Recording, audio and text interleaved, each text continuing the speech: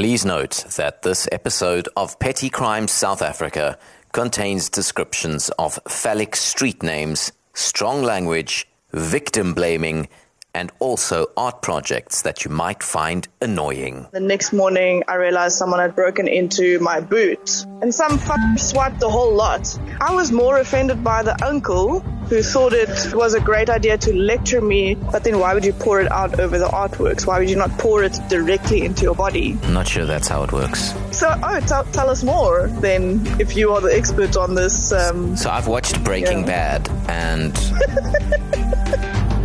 violence, armed robbery, assault, hijacking, all words too common in the South African lexicon. So much so that they cast the spotlight away from indiscretions that go unnoticed, lurking in the shadows of society's most pestilent underworld. I want to meet the forgotten victims of heinous acts of inconvenience. Join me, a professional amateur sleuth, as we try to solve the cases that plague ordinary, hard-working people and also trust fund beneficiaries. And maybe we can close this chapter of trauma on their lives. My name is Phil DeLange, and this is Petty Crime South Africa. It is estimated that we experience at least 10 minutes of irritation every day. And on this episode, we meet someone that experienced all of those 10 minutes during our conversation alone. For the first time in my illustrious 4-month-long career as South Africa's most famous freelance petty crime investigative journalist, I find myself in a unique position of not offering my expertise to solve a case, but rather assisting a victim to come to their own conclusions for closure. Until now, all of the cases that have been received on our fax line have been cases of theft, rearview mirrors, left shoes, cacti, shampoo bottles, recycling, and dignity, all gone into the ocean of shame. But now I find myself in a world of criminality that only the most elite are equipped to deal with. The dark, interconnected underworld of vandalism and mansplaining. So, unfortunately, I was dating someone in Observatory in Trill Road, which is obviously problematic in its own way. This is Esty, an artist and photographer who was a victim of petty crime in the Cape Town suburb of Observatory, an area known for wayward students, handcrafted cigarettes, and free-ranged, ethically sourced hacky sacks.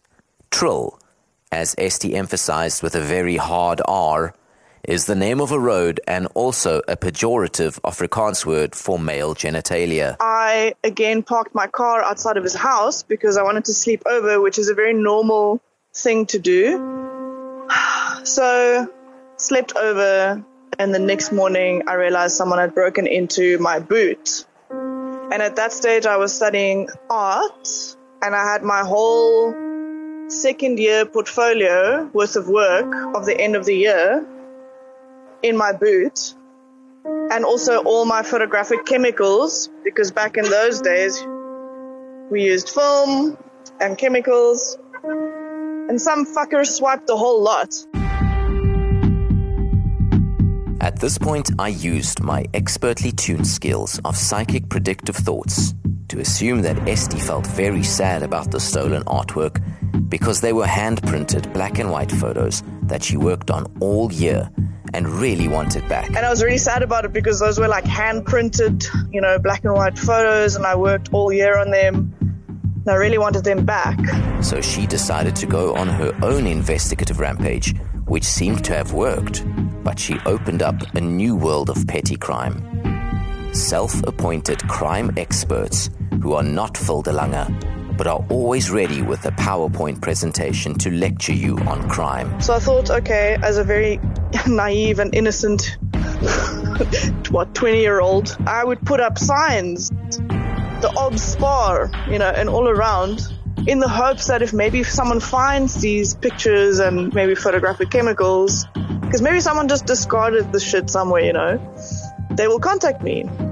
And then like a couple days later, I do actually get a phone call. Someone said they found my images and the chemicals, and they managed to send me a picture of it. And it was actually my stuff. But before this person now told me about all of this, they gave me a lecture about how it was my fault, because in observatory, you should never leave things in your car, and you should never leave things in the sight of criminals. And it was my fault that my car was broken into, and I'm actually doing a disservice to the whole community by engaging in this kind of behavior. Dear listener, that is not a laugh of joy. It is a laugh used to mask one's desire to commit violent acts against mansplainers. As I had now become fearful, I chose not to speak too much, and instead decided to telepathically plant my theories about what happened to the works of art to help Esty solve this crime. And then I finally got to the place where, said goods were. And the thief who stole my artworks took the photographic chemicals and poured it all over the artworks, ruining everything. All of the bottles were emptied and all of the artworks were ruined with the chemicals. And I just thought they clearly showed what they thought of it. So, everyone's a critic these days, I guess. Are you more offended by the fact that you were a victim of crime, or by the fact that somebody had ruined your artwork?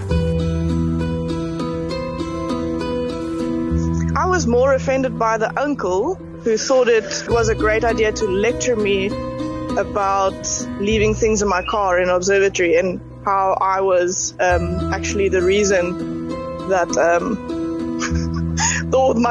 my actions were actually the reason for this crime.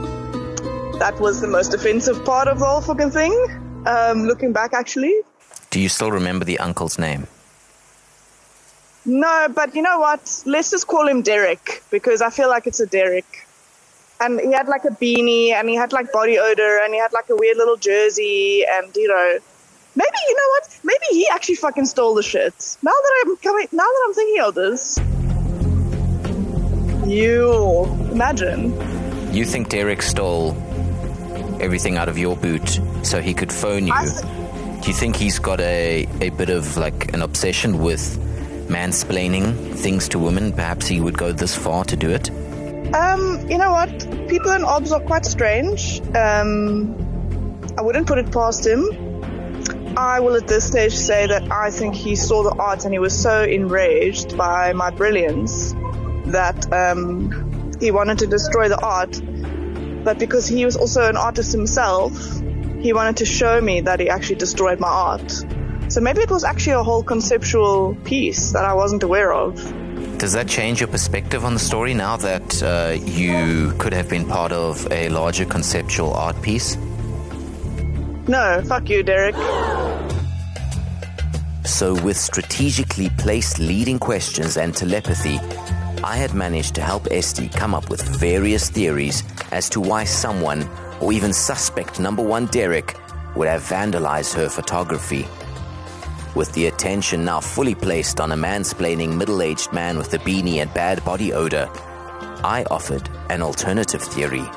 Some of the hazardous and common ingredients that are found in photographic chemicals, one of them is methylene chloride, which is one of the ingredients that's used in some drugs. According to drugs.com, methylene chloride is a volatile, colorless liquid with a chloroform-like odor.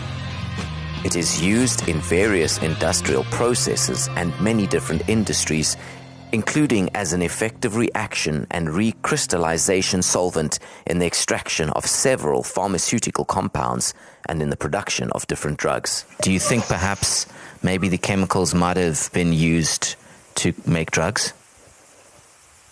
I mean, it's obs, so there's a very high possibility of that. But then why would you pour it out over the artworks? Why would you not pour it directly into your body? I'm not sure that's how it works.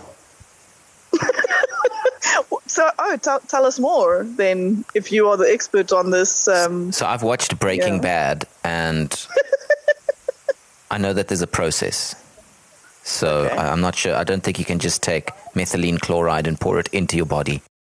One of the other ingredients that's found in photographic chemicals is formaldehyde. Now, Okay. Derek, you say he was an odd man. When you went to go and recover your work, did you by any chance see any stuffed animals in the vicinity?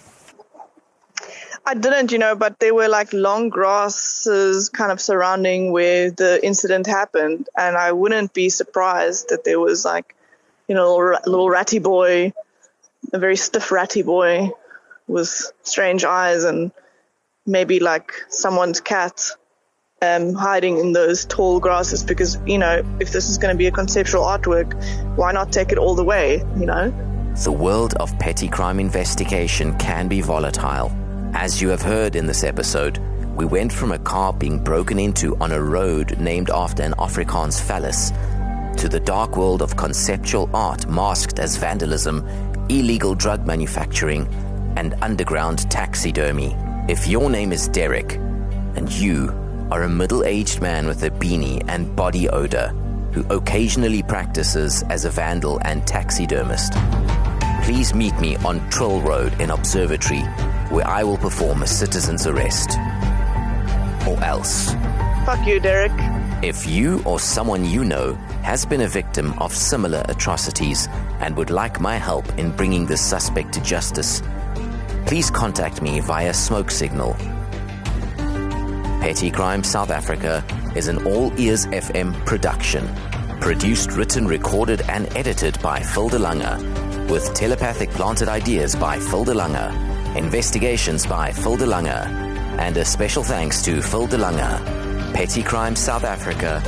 Real people, petty crimes.